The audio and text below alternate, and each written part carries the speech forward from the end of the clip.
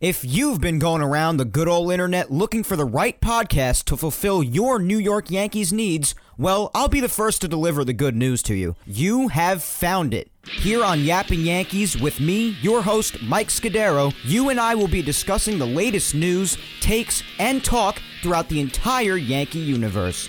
Oh, and there may be some ranting on my behalf. Yeah. Anyway, what do you say we get to it? Let's get to yapping!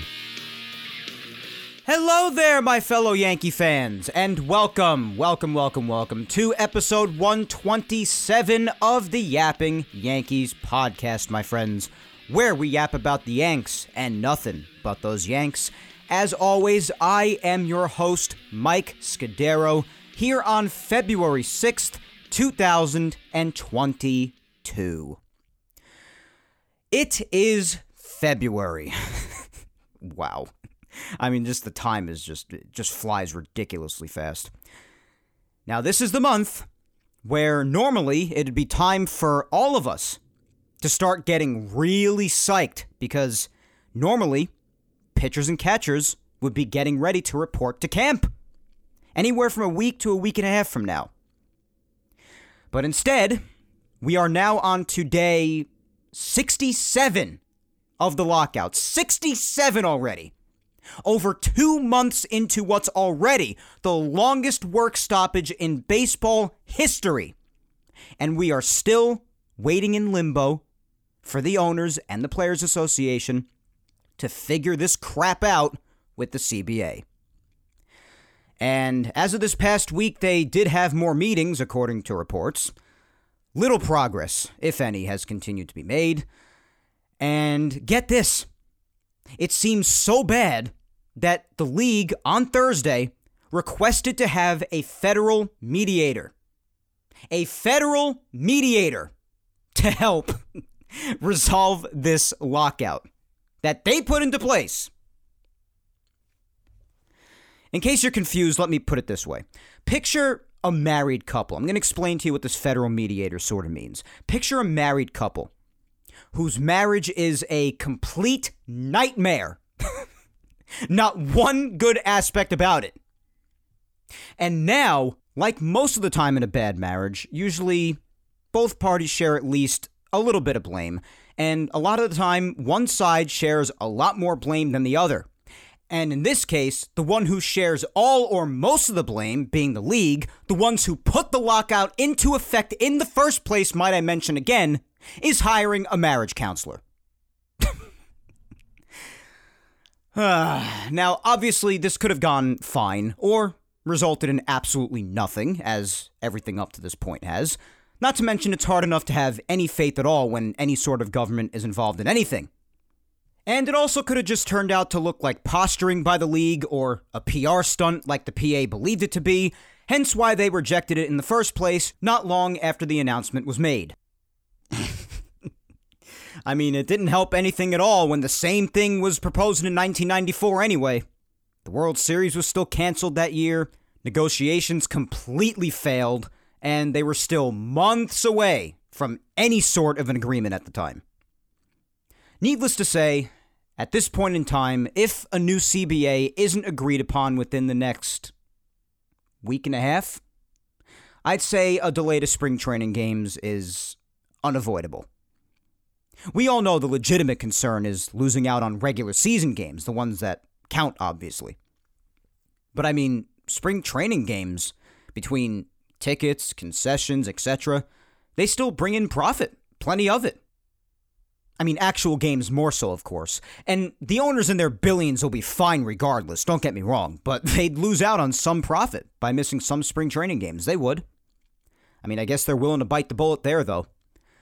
Personally, I'm okay if spring training's cut down by maybe a week or a week and a half because selfishly as a fan, I gotta be honest, spring training is pretty damn long. It usually goes on for a bit over a month and I'm usually checked out by the third week because by then I'm like, all right, I'm ready for some games that actually mean something. But the negative to spring training being cut short is because obviously the players, pitchers especially, to get their arms ready, need that time. It's been said, and this was even more realized when everyone had to get ready quickly back in 2020 for the shortened pandemic season, that pitchers need at least, give or take, 4 weeks to be ready. Otherwise, a crap ton of injuries could happen. And that did happen a lot in 2020 with a lot of guys. And we don't want that. But yeah, given that needed timetable, predicted dates have been speculated as to how long until spring training could be affected and when the regular season could as well. For spring training, considering they need just about a week or so of warm-ups at camp before exhibition games, and the first exhibition game is set to be played on the 26th, less than 3 weeks from today, believe it or not, I would say they have anywhere from a week and a half or two from today to avoid spring training being altered whatsoever. I've heard February 19th. That's the date that I've heard, and that sounds about right. So if a deal isn't reached in the CBA, if agreement isn't reached by then, by February 19th, give or take, then, well, that's when spring training could be affected. And then for the regular season, again, the first game is set for March 31st. I think I've mentioned that in prior episodes. Give them 4 weeks, which is 28 days, more or less, worth of exhibition games. I'd say they have to agree by March 3rd. And if not, then the season gets affected, even if just a little. If you have to take away some off days or just move things back a little bit and you still fit in 162 somehow. But either way, by March 3rd, give or take, if they don't have a new CBA agreed upon, then you're going to see the season affected at some capacity. Again, even if just a little. Which you don't even want that. You don't want the season affected at all. The goal is to play the entire season when scheduled. Even if spring training is just affected a little bit, you can shorten that just by a week or so, and then still start the season on time, probably. That's just off the top of my head how timing would work out. But regardless of all those dates, the speculated dates about how long they have to agree to something before something is affected, the clock continues to tick. Time stops for nothing and no one, guys. And we know the two sides are still very far apart. They had another meeting on Tuesday. Very little progress was made there, according to Jeff Passan, who I really rely on him for any and all news regarding this and just about anything else baseball. And the more we continue to hear things like that as the meetings continue, the more and more doubt that spring training is put into. And if gone on long enough, yes, the season 2 eventually. That will be put into doubt as well, at least a little bit of it. As of Tuesday, the differences I told you about last week, like minimum salary, that stayed about the same. No compromise on either side there. $775,000 desired by the Players Association for minimum salary. $615,000 being offered by the league, same numbers. The luxury tax, $245 million against $214 million. So the rumors on that being far apart for a while were confirmed to still be very far apart, and it's not budging. And after the league accepted the parameters of a pre-arbitration pool, as well as service time, you remember last week that I said the PA seemed to be around $105 million, and the league only offered $10 million. I still can't believe that, how far apart it is, nearly $100 million. And now the PA dropped their request by $5 million to $100 million. But it seems like on the other end, it's just about the same. So a little bit of a compromise by the Players Association, but still, I mean, that's still extremely far apart. So most key factors still either remain unchanged, as we're now in the beginning heading towards the middle of February, or extremely distant between the two sides, with plenty more issues still to hit on that we'll keep tackling a bit as they come. And if I've said it once, I've said it to the point of turning blue in the face. But, I mean, just listening to all of this back and forth, and this includes what happened in 2020 as well between the two sides when they were trying to figure out how to start the shortened season. But how much better things would be if we had people in charge of baseball who actually gave a single crap about the sport itself, or us fans who give them their money. It's just really, really sad times for a sport that's honestly its own worst enemy, thanks to those at the top. It really is a tragedy for those of us who love this game as much as we do. And as for the PA2, the Players Association, I'll say this. Since no side is free of fault in this or a lot of other arguments just in general in life, I want to keep reiterating that, but especially here, since no side is free of fault, even though many of you know which one I side with more than the other, that side being the players. But anyways, to the Players Association, I want to say this. We know you're just trying to inform the public of what your side is fighting for. We've had guys like Scherzer and many others take to social media to do this past week and plenty of other times in the past. Fine, whatever. We get what you're trying to do. But here's some advice. And I give this even more so for the owners as well, for when and if they're to do the same thing. Here's my advice. Stop. I promise you, nobody cares. Nobody cares. Like in the Bronx Tale, I'll say it again. Nobody cares. All we fans want, the third forgotten party in this whole thing, is our product back. We want baseball back. I know we wouldn't be missing any games even without a lockout. It's still the offseason. But we want it all back, including being able to see signings, trades, etc. in the offseason, because not even that could happen as long as the lockout is ongoing.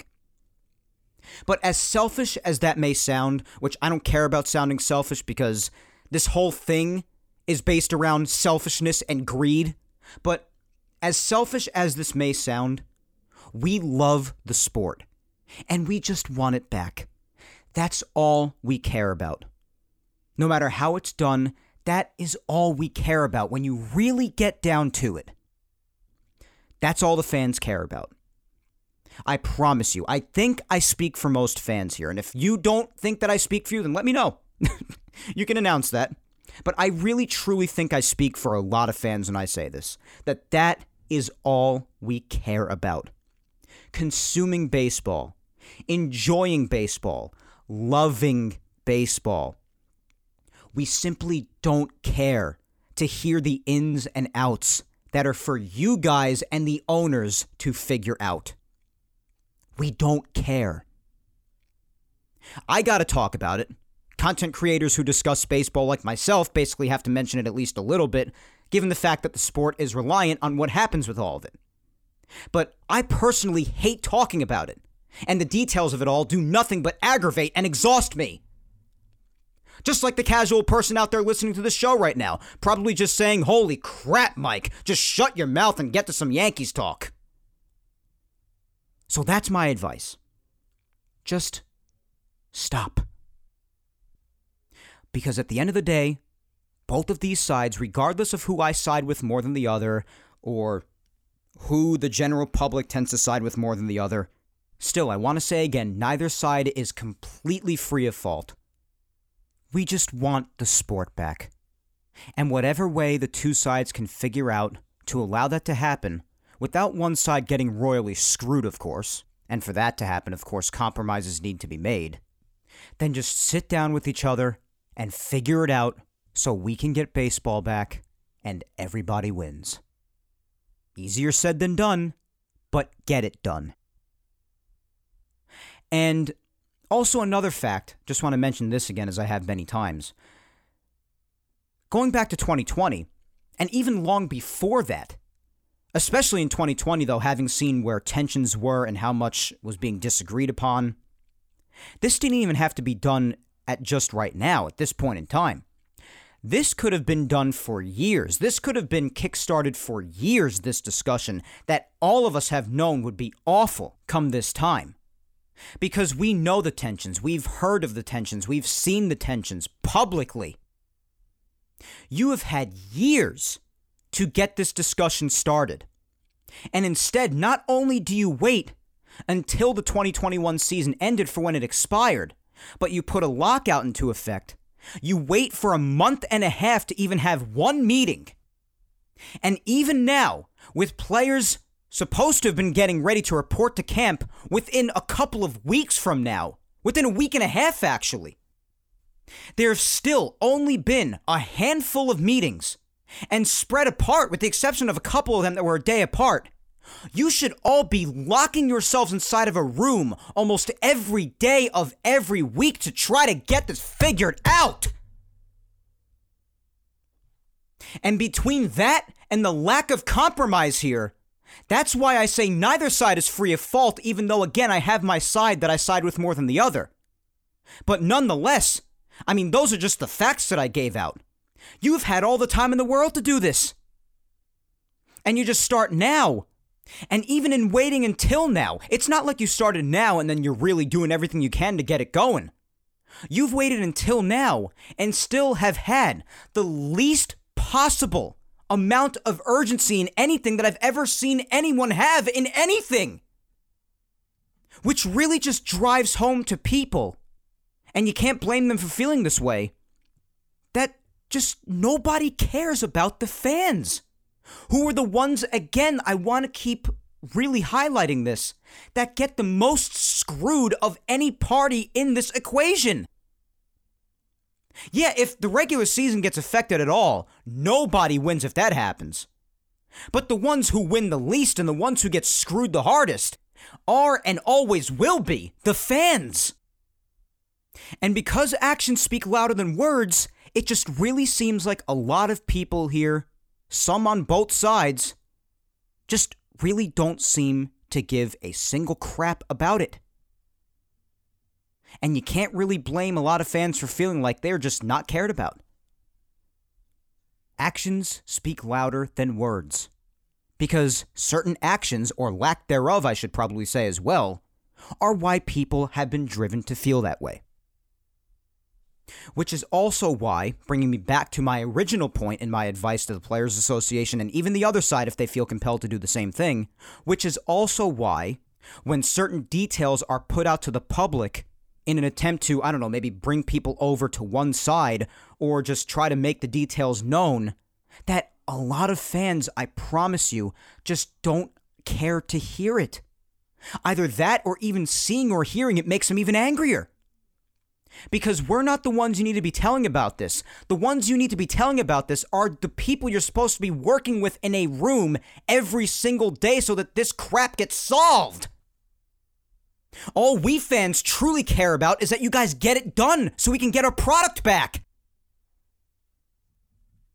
So again, just stop. That's the advice. After that whole big rant that, again, I didn't anticipate on going on, but that's the advice. But since the most recent meetings and latest reports, again, there's been no word at all about any significant sort of progress, and not even any counter-proposals lately. This time from the owners, since I think it was their turn this time to counter. They thought a mediator would be a good idea instead. It's February 6th already. I want to keep reminding everybody of that. It's February 6th, as of today, when this episode is being released. And time just continues to be wasted. And it's already killing me enough as a fan. And again, I want to say it again, we the fans are the ones who get punished the most with this nonsense. But it's killing me enough that it's this close to when I would normally start getting amped for pitchers and catchers and then the rest of the squad shortly thereafter to report to camp. And since everything's up in the air, I've got nothing to be excited about at the moment. It's killing me, guys. As I'm sure it is you too. But this is the hand that we've been dealt. And all we can do, while these jerks continue to fight over their money, is just sit here, like me, in front of this microphone and on social media, and continue to voice our displeasure and disgust together. And just twiddle our thumbs. Because what else can we do? It's out of our control. Well, I do know one thing we can do. We can have ourselves an awesome freaking episode of Yapping Yankees. That's what we can do. So let's do that.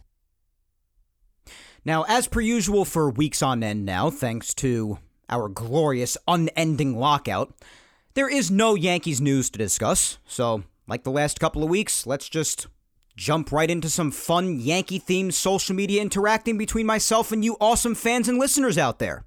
and have ourselves a good time, because chances are any and all, even potential Yankees news to discuss will probably be hit on in the social media segment anyway. But first, two real quick things. First off, obviously we know, unless you live in a cave with no human interaction whatsoever, that the big game, as broadcasters have to put it usually, is next Sunday. And Yapping Yankees comes out each Sunday.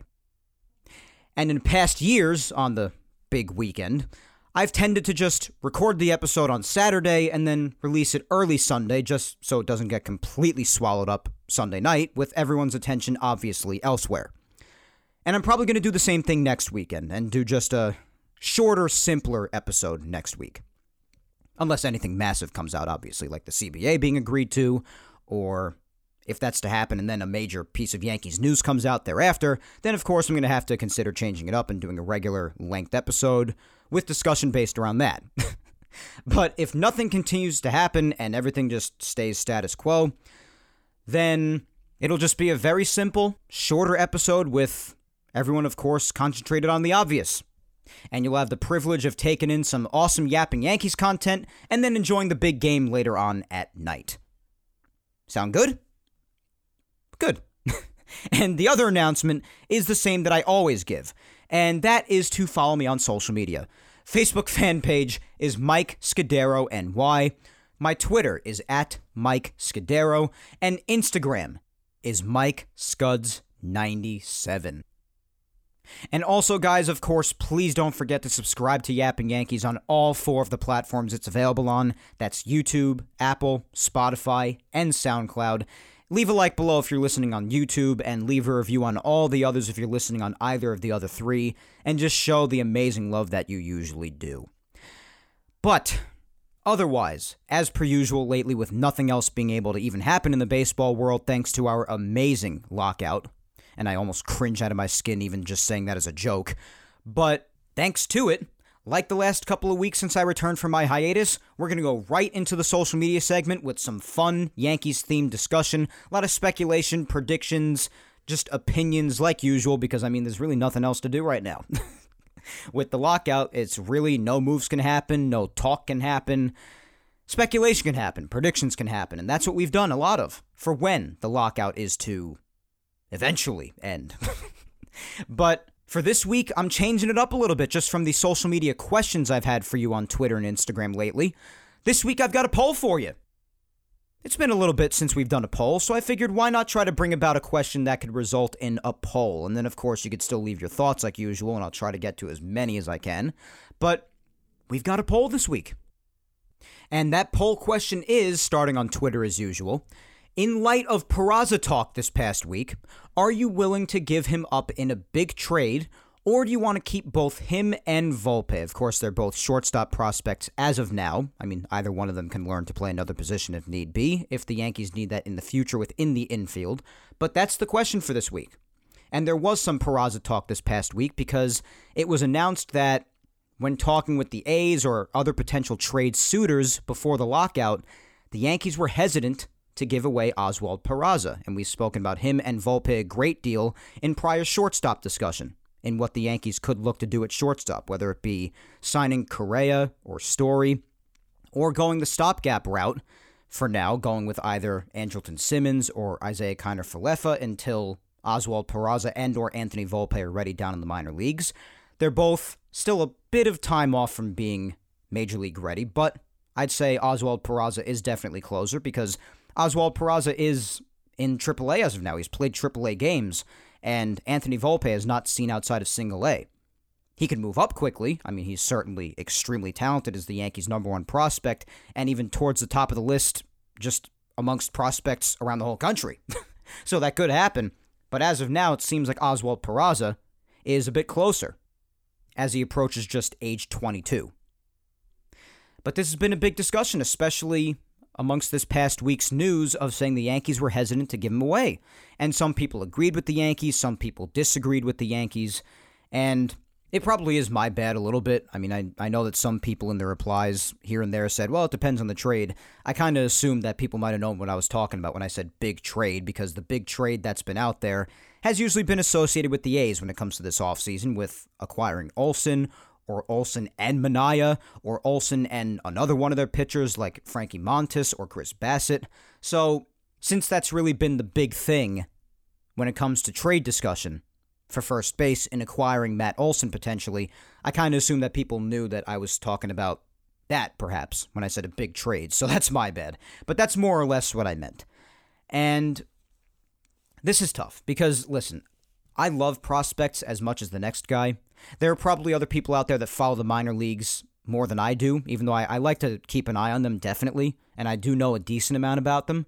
But I do love hearing about prospects and how they're developing and how close they are, and hearing their ratings and just all of it. I do enjoy hearing about it. And Oswald Peraza's up there. He's in the top 5, so he's expected to do a lot. But so are a lot of other prospects that don't pan out. And that's just what they are when they are prospects, is prospects, until they prove themselves to be major league talent. And I know that they can't prove to be that until they're called up and given a chance. And a lot of people do want to commit to doing that. And this is just a matter of, are others willing to do that? And I gave you the 2 choices in the poll. The first choice is yes, I would give him up.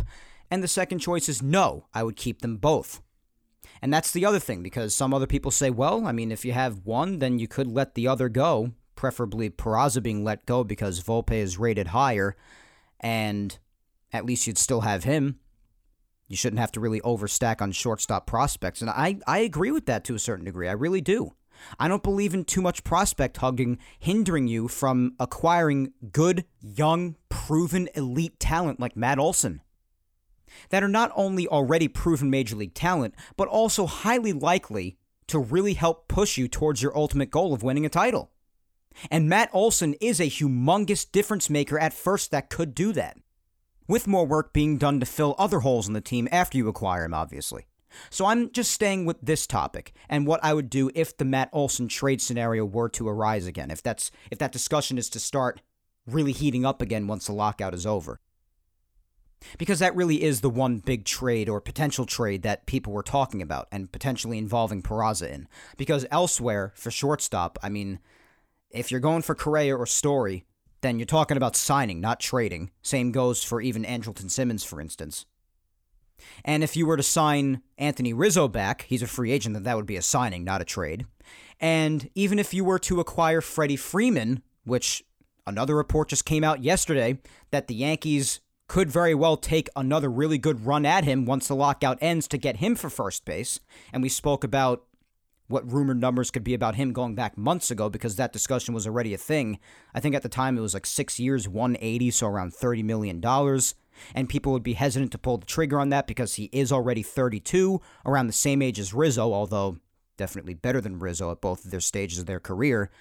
But the point being, basically everybody else, except for Matt Olson here, would be via signing. So when it comes to a big trade, that's why I assumed that everybody just knew, oh, he's probably talking about Matt Olson.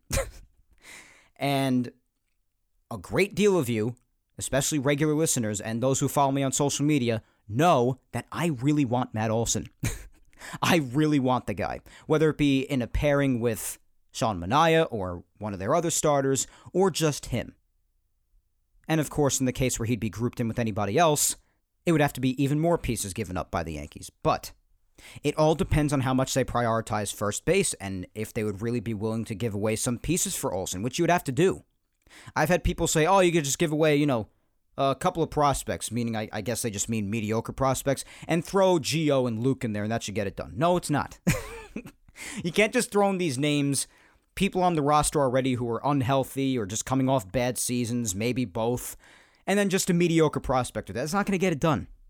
You're probably going to need one or two of top prospects, like top 5 or top 6, along with maybe some players in the active roster, to get the job done.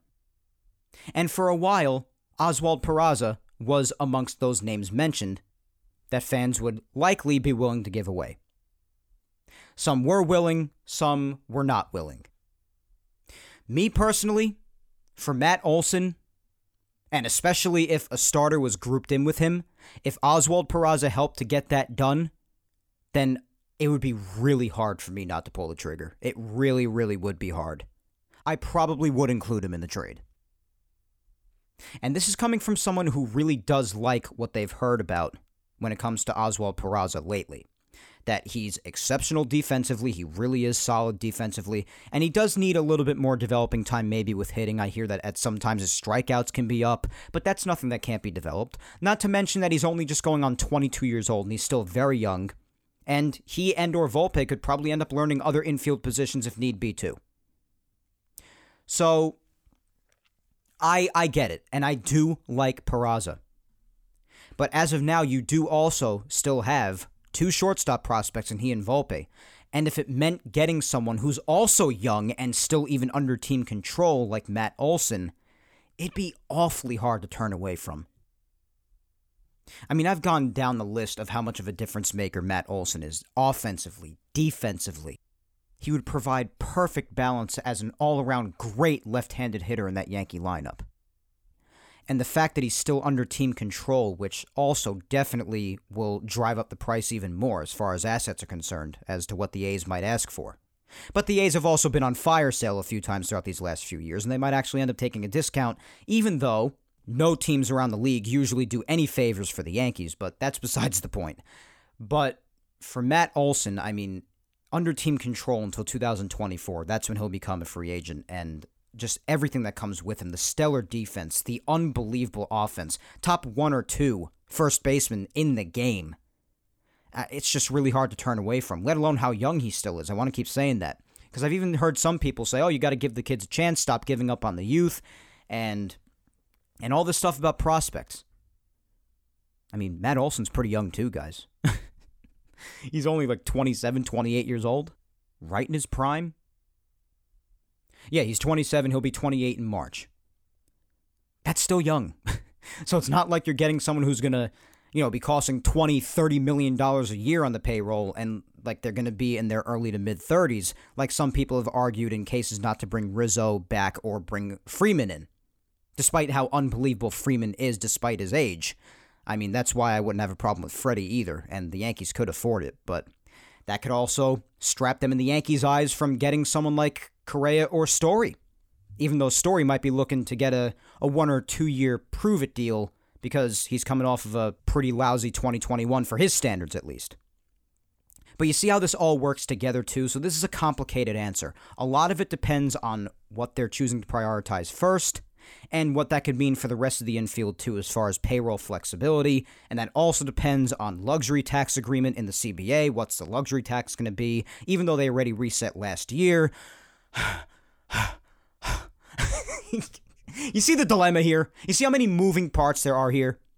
So I get that there are a lot of complications when it comes to answering a question like this, but that's the joy of it just being predictions. There's no right answer. There's no wrong answer. At least not yet. It's just predicting.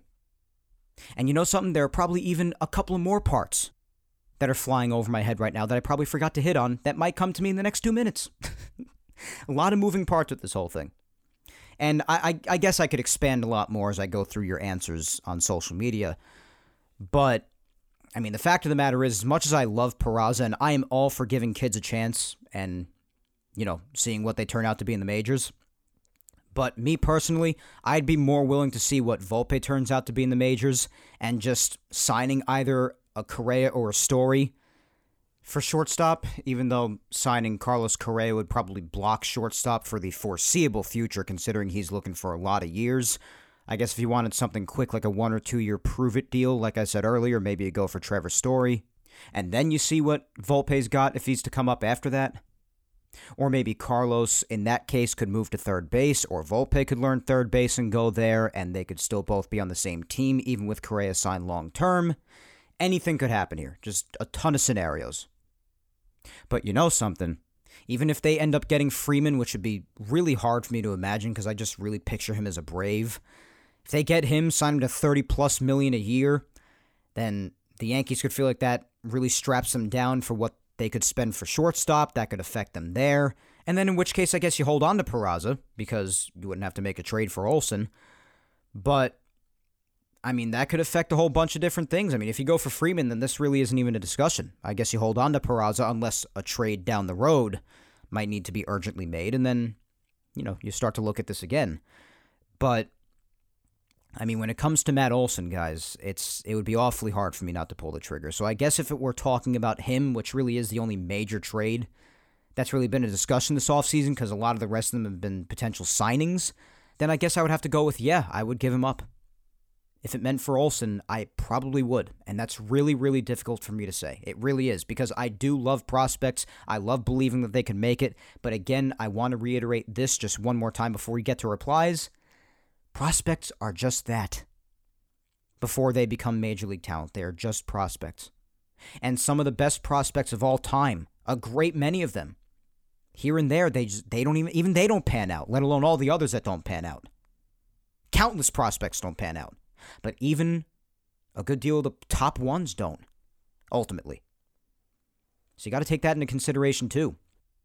Is it worth letting more time pass by putting faith in them? And especially when it comes to getting someone who's also young, still under team control, and a stellar player like Matt Olson that could potentially help you win now, sooner rather than later. It's all about winning a title, guys. And even if it has to mean sacrificing one of your top prospects like Oswald Peraza when you already have someone playing the same position and ranked even higher than him in Anthony Volpe, when it comes to possibly having to sacrifice him for someone who would be a massive difference maker in this lineup like Matt Olson would be, bringing you closer, most likely, to your main goal, what it's all about, winning a championship, you got to pull the trigger on that. And for Matt Olson, I would. Like I said before, as long as they plug up all other necessary holes, i.e. shortstop, on top of trading for Olson, then I would involve Peraza in a trade for Olson. I would. As difficult as it would be, and as I'm sure many other people do not like this answer, as many other people probably do like it, but some probably don't, I would still do it. And an improvement like Matt Olson at first base is definitely needed because first base is definitely a need. And one of their main ones, along with shortstop, if you ask me. And I even saw John Heyman on Twitter at one point, who I most of the time can't stand, and I guess I can't when it comes to this either, saying that it's really not a main need of theirs, first base. And I'm sitting here going, what are you talking about, dude? Of course it's a need. Maybe in some cases not as much as shortstop, and I would agree with you if you were to say that. But first base is definitely a need. It is a need, guys. We've spoken about this. Right now, Anthony Rizzo's a free agent. He's not with the team. You haven't signed Freddie Freeman yet. He's not with the team. Matt Olson is still in Oakland A. The only one that the Yankees have at first base right now is Luke Voit. And as much as I love the guy's spirit, I love his heart, I love how great of a hitter he is. The guy can't play the field. He'll make his plays here and there, but overall cannot play the field, can't play first defensively. And he has an awful lot of trouble staying healthy. So does a lot of the rest of the team, and I'm not excusing them either, but this discussion's about Luke Voit right now. That's all you have at first base. And no matter how you spin it, and no matter how much you like the guy, and I do like him, that is not a season-long solution. You cannot rely on him being your first baseman and not have other options out there. You need a solid, concrete first baseman. I would love Luke Voit as a DH. And I even said that for a chunk of 2021. How much was I screaming last year, especially in the second half of the year, to just have Giancarlo play the outfield, which ultimately they did, and it ended up being a great thing, as I and many others knew it would be, because we know that he was more than capable. But also, while doing that, have Voit DH.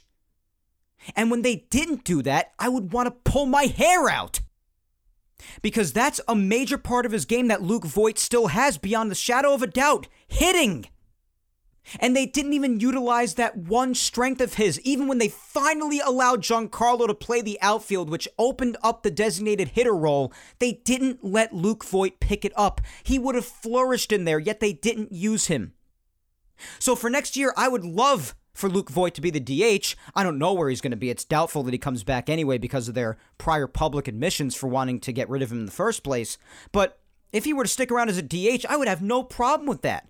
The guy's just not a first baseman.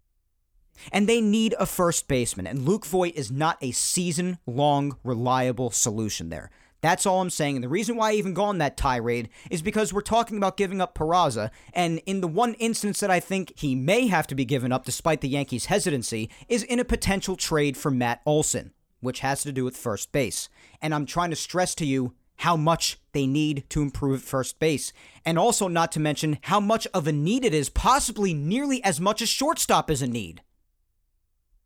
So don't listen to Jon Heyman when he or anybody else says that, oh, it's not necessarily a need or it would be a luxury. First base improvement is not a luxury. That and shortstop, to me, are probably the most important infield positions. Having a solid first baseman elevates the rest of the infield. And the Yankees do not have one they can rely on right now at all. And if you do put Luke at DH, then you don't have one at all. Not even an unreliable one. You don't have a first baseman. So that and shortstop should be top priorities, almost as important as the other. And getting someone as solid as Olson, I mean, and then if you could afford to get Correa or Story on top of that for shortstop, how do you just not pull the trigger on that, even if it does result in sadly losing, a prospect as talented as Peraza is? Especially if you could still have Volpe at the end of all of it. If you knew that that's how things were going to turn out, I don't know how you turn away from that. But that's just me. Enough with me rambling. I've been talking like this for like over 10 minutes. Let's get to some replies. We'll start on Twitter as always. Wait a second. Did I forget to give the voting results? All right, in case I didn't, the two choices again were yes, I would give him up, and no, you would keep them both meaning Volpe and Peraza. And 67% of all the votes that came in, 67% of you voted for the fact that you would give him up in a big trade, like one for Olson, for instance. If it took him, maybe another prospect, or maybe a couple others on the active roster. And then 33% of you said no, you would keep both him and Volpe. So 67% of you basically agreed more or less with what I said, that I would give him up regardless of what the trade would take, but if it involved him, you would give him up. It also depends who else is in there, but if it's maybe a prospect just a bit lower than him, maybe a Luis Gil or Medina, which would also be tough, but maybe him grouped in with a player or two on the active roster, maybe a Gio or a Voit, I guess. But yeah, 67% of you voted you would give him up, and then 33% said no. All right, let's get to those replies. That's what I get for rambling for 25 hours. I just forget where I'm even at. All right, first up here on Twitter is Rebecca at Peace Now for Life, and she says, I would absolutely give them both up for a big trade. Prospects are unproven, and no one can guarantee if they'll be great in the majors. The Yankees need top-level, proven players now. Yeah, it's hard to argue with that. I mean, the Yankees are in win-now mode, and like I said before, prospects are just prospects. The only thing that I would be a little bit on the fence about, I probably just wouldn't do it at all, is give away both him and Volpe. I would not want to give away both of them. I'd be fine with parting ways with Peraza if it meant maybe a Medina or a Gil needing to be in there as well, and then maybe a Gio and or a Voit, like I've said, for a while now, because it would take quite a bit of pieces to get Olson. Olson is very valuable, not just because of his skill, but also because of his team control and what you're getting for all of that skill, and you're only going to be having to pay like $12 million since he's under team control, and he's still set to be under arbitration, one more year left of control next year still. He's not going to be a free agent until 2024. So that's very valuable. And then you'll probably need even more, like I said, if you're going to group in one of their starting pitchers with Olson. So that's tough. I mean, to get both of them in, you'd probably have to give away two really top-level prospects. I mean, I'd just be fine with just getting Olson. That's really who I want. So if you just had to give away Peraza, maybe a Healer or Medina, or if you get lucky and you could get away with giving someone up even lower than them, then go for that. And then Gio and or Voit maybe. I say Gio because if you sign a big-time shortstop and a big-time first baseman, Gleyber moves back to second, you're not getting rid of DJ. As much as I like Gio, he's kind of the odd man out in the infield, so you give him away if need be. As tough as that would be, because I do like Gio, and if you're not going to keep Voit around as a DH, then you get rid of him too. if the A's would see value in getting him. So that's what you'd have to do, but I would really want to avoid giving away Volpe. I want to keep at least one of them. So if you're going to give away Peraza, I want to keep Volpe because he's at least the number one prospect. And I know, like I said before, even number ones don't pan out sometimes because prospects are just that, prospects. I understand that and agree with it. But I do want to keep at least one of them because they do have a system that's stacked with shortstops right now. I mean, they have these two. They have Trey Sweeney. They just signed Roderick Arias, the number one international prospect. That's another shortstop right there. So they have a lot of shortstops in this system. And you could afford to sacrifice at least one of them because it's really pointless just keeping all those guys. I mean, they could learn different positions, obviously. I know that. I mentioned that before. But, I mean, it's kind of pointless to keep all of those guys who play the same position. And when you think about it, I mean, what are the chances of all four of them panning out? I mean, I'd probably say most of them don't, and it's possible that even none of them pan out. That's possible too. You never know. Because that's just the reality of it. Prospects are just that, prospects. You don't really have any definitive answers for them. But, you know, especially if you have a lot of them in the same position like this, if it means getting an elite, proven player in the majors now when you're in or considered to be in a championship window like the Yankees have been in since 2017, then you gotta sacrifice. You gotta give to get. You can't give scraps and then expect the other party to return gold. That's just not how it works. So, all right, let's move on. Up next, we have on Twitter, @MusicianDMD, my friend Spencer. And Spencer says, keep both of them. They're each conceivably 1 to 2 years away from reaching the majors. Looking at the MLB landscape, I don't think the New York Yankees can bring in anybody, even a Carlos Correa or Matt Olson, that will get them any closer to reaching the playoffs and or a title. In my opinion, the Yankees could field an all-star team, but it won't make a difference if our ace Garrett Cole doesn't pitch like an ace. Yes, we want a title. I want a title as bad as any Yankees fan. But we don't want another 2012 team and run out a bunch of 30-plus-year-olds. You stay young. I mean, Matt Olson is young. So if you were to get Olson, I mean, he's only 27 going on 28 years old. And, I mean, if you were to get Carlos Correa, for instance, or Trevor Story, I mean, if you were to get Carlos Correa, Carlos is 27 going on 28 at the end of the year, too. So you have youth on that side, too, even though, I mean, obviously he would cost what he does, and that's why, regardless of how badly I want him, I just don't see the Yankees spending that kind of money. I stay realistic with that. But even Trevor Story, who might be a little more realistic, even though he might still ask for a lot of years, but it's possible he could get like a sort of a shorter prove-it deal after a lousy 2021 for his standards. Even he's only 29 going on 30. So these aren't old guys. So, you know, obviously Peraza and Volpe and the prospects are much younger, but you're not talking about guys who are on the decline right now. All these guys being spoken about, at least Olson, Correa, Story, these are guys that aren't even 30 yet. Olson being the youngest of them all for first base. Rizzo, of course, and even Freeman, they're both around 32, I believe they both are. So, you know, they've got age working against them a little bit there, even though it doesn't really matter for Freddie because of how incredible he still is. But, yeah, so when it comes to staying young, you kind of are staying young. When it comes to guys like Correa, Story, and Olson, they're still young. And yeah, I think more work would need to be done after just getting Olson or just filling in shortstop. But to say that you don't think that they would be difference makers, get you any closer to the playoffs or a title, I mean, regardless of how much the Yankees have underperformed in 2021 or in other years in certain other areas, they've still made the playoffs. But I don't see how someone like Matt Olson doesn't get you closer to your goal. He's an elite first baseman, one of the best in the game. So if you were to fill in the proper holes after that, then I would think that helps immensely. I don't really see how that doesn't get you closer to a title. Yeah, you still need to fill in other holes, and yeah, you got to hope everybody stays healthy and does their thing. It's not solely based around Matt Olson. Baseball's a team game. But how does that naturally just on paper not get you closer to a title, having a first baseman like that?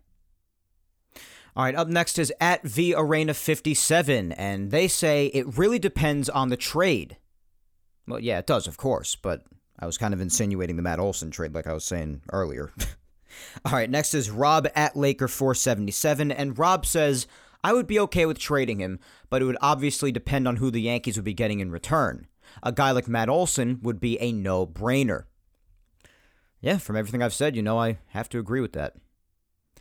At Jimmy Bronx NY27, Jimmy says, keep both Volpe and Peraza. One can play shortstop, the other player can maybe play second base. But talking possible trades, the Yankees cannot go into this season with Gary Sanchez as the starting catcher. Trade Sanchez. Well, since they let a lot of guys like Jacob Stallings and many others who I would have liked on the team, even if they wouldn't have been vast improvements over Gary, but I think they would have been some improvements. Well, a lot of those guys have just been traded or chosen new teams, before the lockout started, so they're already pretty much done. And I think it's pretty obvious the Yankees are looking to at least start the season with Gary behind the plate, as much as I don't like that myself, because I've just run out of patience with Gary. I really have. It's just been a lot of years just waiting for him to come around. And there have been moments where he does, but just the streakiness and even the injuries in the past and just the underperforming, the awful defense, it's too much. Too many years, too much waiting, too much patience. So, yeah, I think they do at least intend to start the season with him at catcher. I don't know what's going to happen if he starts out abysmally, what they're going to do later. Like a month or two in, maybe, if he's just absolutely horrible. But I think they intend to at least start the season with him there. So, yeah, I hear you on the lack of patience with Gary. I do. So you'd keep them both. All right, well, if it were to get someone like Olson, I obviously do not agree with that. I would probably just give away Peraza, because I don't want to give away Volpe, and I don't want to give away both of them. So it's just Peraza, even though that's, again, not slandering Peraza or saying I don't care about him. Not slandering, not showing lack of care. I'm just saying you got to give something to get something. And if they asked for him, and if it was a reasonable trade all around, then I would sacrifice him. At Crusaders BBNY says, Mike, all prospects are expendable for the right price. All of them. Yeah, like we've been saying, when prospects are prospects, that's what they are. They're not proven major league talent yet, and if you could get a superstar like Olson in return, as long as it's not over the top that they don't ask for, like basically all the top prospects, but at that point, obviously, you probably don't make the deal because you don't want to sacrifice absolutely everyone for one guy. But if you could sacrifice a guy or two and still have some really promising names left over, and you could get a superstar like Matt Olson to help you now, when you claim to be in a championship window now, then you do it. Because you also have to account for, like I think it was Spencer that said a few replies ago, saying that these guys are still a year or two away from the major leagues. Yeah, I'd say Volpe is a little farther than Peraza, because Peraza is at least in AAA already. Volpe is not that far as of now, even though he's incredibly talented and could just, fly through the ranks. Yeah, but think about where the team might be by then already as well. The main pieces here, like, Garrett Cole, who they paid to win a championship. They thought he was going to be the final piece to the puzzle. Aaron Judge, who the team is really mostly centered around. By the time they're ready, Aaron Judge, Garrett Cole, all these key names, even Gleyber Torres, even though he'll still be young because he's very young. But a lot of key names on this team. DJ LeMahieu will be older. Just run down the list of names. Giancarlo Stanton. A lot of these guys, they're not getting younger. They're getting older. So then as these key parts of the team start to age, you start to get a little bit further out of that championship window. And by the time they're ready, by the time all these guys are ready, when you've just filled in stopgaps in the meantime and still have done nothing in this quote-unquote championship window, will it have been worth it to wait for them? And will they even pan out in your waiting for them? These are the things that you have to weigh. And that's why if it just meant sacrificing Peraza or maybe just another prospect a couple of numbers below him for a guy like Olson now, then it's tough to turn away from that. It just is. I don't blame people for wanting to hang on to prospects with a lot of promise. I get what it's like to hear about them coming up and how exciting it is and how great they could be when they do come up. But you got to weigh where the team is at too, and what the Yankees may or may not do as other moves to plug other holes as a result of that move. It's a lot of moving parts, like I said before. It's a lot going on here. So it's complicated. At BryGuy3521 says, love how we have big prospects and people want to trade them for a guy that's going to cost a lot and strangle the payroll. Give the kids a chance. Yeah, Olson wouldn't really cost you a lot. He wouldn't be strangling the payroll. especially for someone of his skill. You'd only be getting him for $12 million. I mean, listen, again, I get people being hesitant with giving away big prospects, and Peraza's a big one. But I mean, for a guy like Olson, that is one of the bigger difference makers at first base you could get in the entire sport. This is not just a big player. This is amongst the biggest in the sport for that position. He is that good. And in case you guys can't tell, that's the one that I really want badly. I want Olson bad on the Yankees. In case I haven't expressed it enough for like 3 months now. Listen, I believe in giving certain kids a chance, and that's why I would hang on to some of them. I would hang on to Dominguez, I would hang on to Volpe, but if I have to sacrifice Peraza, for instance, I'm doing it. And Olson's not strangling the payroll. He's not. That kind of talent, if you're talking about a guy that's not under team control and he's making big money, that kind of talent probably runs you about $30 million per year. And you're going to be getting him for 12. So you got to consider yourself lucky if you were to be able to just give him $12 million, which you would. At Robert Porubsky says, I'd 1,000% give him up, especially for a guy like Matt Olson. Yeah, agreed. After Robert, we've got at SportsD24733772 says, prospects are just that, prospects. Can't give them all up, but if you could win now and the right vet is up, then do it. Yeah, so you're saying you would give Peraza up. Yeah, it's hard to argue with. It is hard to argue with. At Laura_Icemont, Laura says, I would, especially if it's for Olson.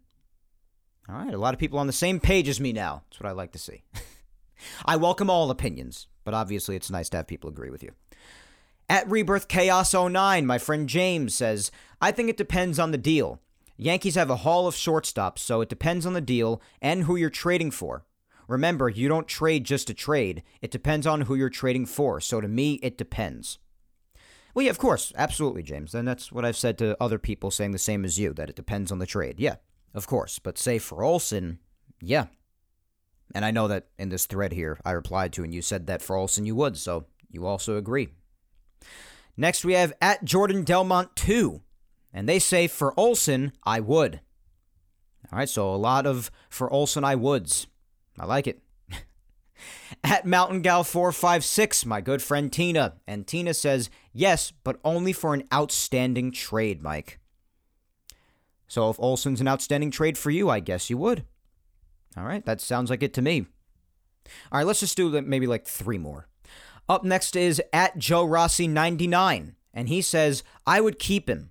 His defense is exceptional, and he's cheap. We have so many big contracts and so many extensions that will raise it even more. We need to build from within. It's cheaper and smarter. Think Core 4. Yeah, well, the Core 4 is truly special. It's really not comparable. It's going to be tough to see anything like that again anytime soon, if you ask me. But, yeah, I mean, the team does have a lot of big contracts, and especially if you were to sign someone like Correa, it would make the payroll that much bigger. Maybe even Story, too, if he ends up looking for a multi-year deal beyond just a year or two. But, yeah, I mean, listen, Olson wouldn't really be a massive contract. It's $12 million, especially for a guy that comes with that kind of production that he does. But, yeah, all those things you mentioned to Peraza, I even mentioned. I mean, about him, you said here that his defense is great, and it is, and that's what I've heard. His hitting in some areas could use a little more developing, but for the most part, it's really, really good. And he is cheap, of course, because he's a minor leaguer, and if he were to come up, he would be under control for many years. I mean, it would also depend on the new CBA, if that even changes, service time changes at all.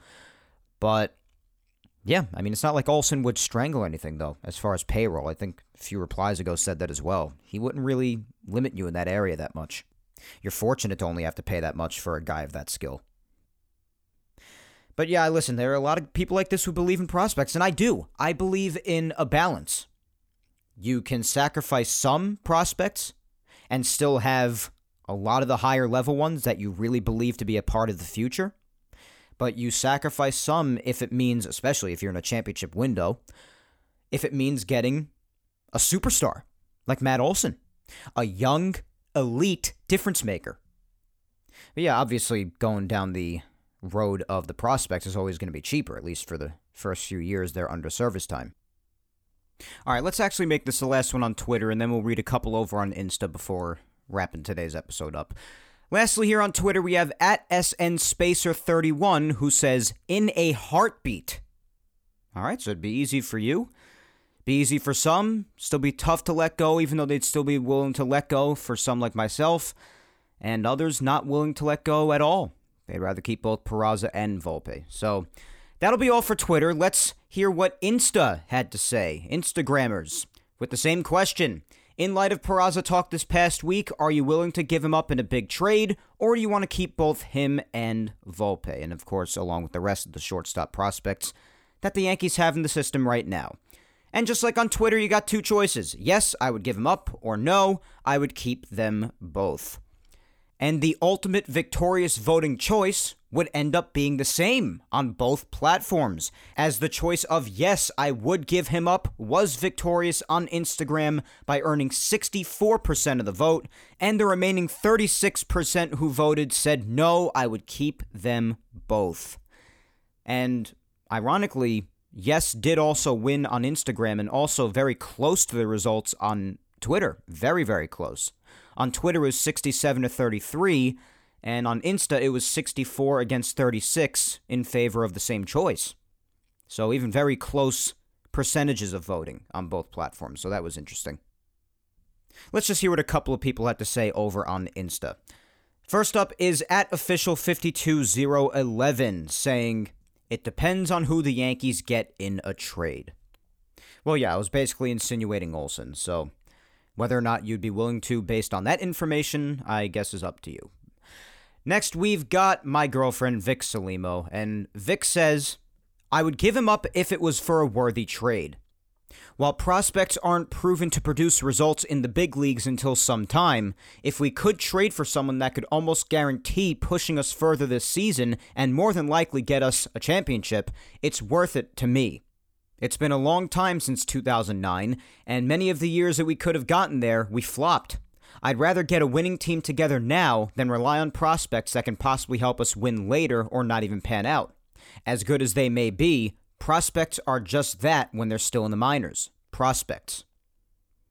Yeah, I mean, it is tough. I mean, especially when those prospects that you might sacrifice end up being successful, but as long as it works out for you in the here and now, during a championship window, yeah, that's really where it all comes down to, right? So if you're willing to give him up for a superstar now and then willing to plug up all the other necessary holes in the team, then, yeah, then it would turn out to be worth it, especially if you win a title at the end of it, because, I mean, that's the goal. All right, last but certainly not least, as always, is my mom, Julia Gina Scudero, and she says, I have to be honest, this is a difficult question for me. I hate giving up on young talent for big names because in the past, we've gotten big names before only for them to choke and disappoint when they become Yankees. But young, fresh talent already awaits us and belongs to us. And the thought of giving them away for another team's potential success if they work out is hard for me to digest sometimes. But if it means that Matt Olson could be our first baseman and we can obtain Trevor Story or Carlos Correa for shortstop, I guess we should give up Peraza against my better judgment. Volpe stays put. I guess that's all I can say about it. Tough question this week. I just hate giving up young talent. Hate it. But we need players for this year, and we're in a win-now place.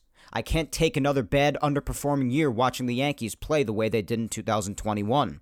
Anyone with me on that? Yeah, I mean, I'm definitely with you. I don't want to see a lot of what we saw in 2021 as far as the underperforming. It was not fun baseball to watch, so it was really irritating. But yeah, I mean, it's always difficult to imagine giving up prospects because your worst nightmare is that the trade doesn't work out for you, and then the prospect ends up being called up for the other team that you traded them to and ends up being a vast success and being a vital piece in maybe them even making the playoffs or even winning a title.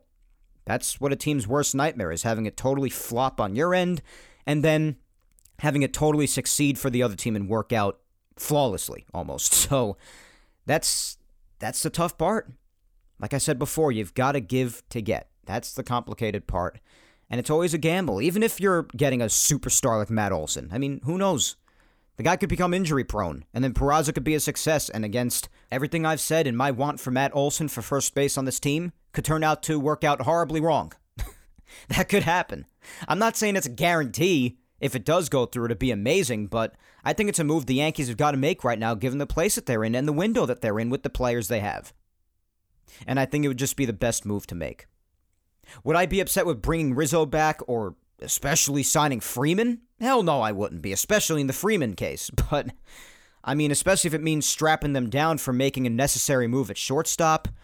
And, of course, for the sake that Olson is younger and you're getting him for far less money, for a lot of the same skill sets as far as terrific defense and terrific offense, lefty hitter balancing out the lineup. I just think Olson's the better all-around option, and you'd have to pursue a trade for that to happen. And that's what you'd have to do, or potentially do. Maybe face giving up someone like Peraza, and it's tough to do. But I think it would be a great move for the Yankees to make, given the place they're in. And I totally understand, Mom. I totally get it, why it's tough for some people to give up prospects and giving kids a chance. That's why I still believe in holding on to some, but you also can't prospect hug. There are times where you also just have to acquire proven big league talent already. The ideal instance is to find that balance and just hope it works out. And I totally hear you, Mom. But otherwise, my friends, that is all for the social media segment. As always, whether I got to your reply or not, and there were plenty, of course, as usual, that I did not get to on both platforms, but whether I got to you or not, you know that I equally appreciate your interacting this week as I do all the other weeks. You guys are just the best, and I love you to death. But as for now, that is all for episode 127 of Yapping Yankees, guys. That wraps up a really good infield debate / discussion / speculation / what people want to do, what they want to see happen, including myself. So, it was a good talk today. A lot of it's already been hit on this offseason in the past few weeks, but listen, it's good to bring up, especially as it continues to heat up and maybe as the lockout may or may not be on the verge of ending sometime soon, in which case, right when that happens, this discussion is going to heat right back up because at that point, things could be allowed to happen again. Trades, signings, the whole deal. And I just got a notification on my phone that Major League Baseball, the league, they're going to be reconvening Tuesday to Thursday.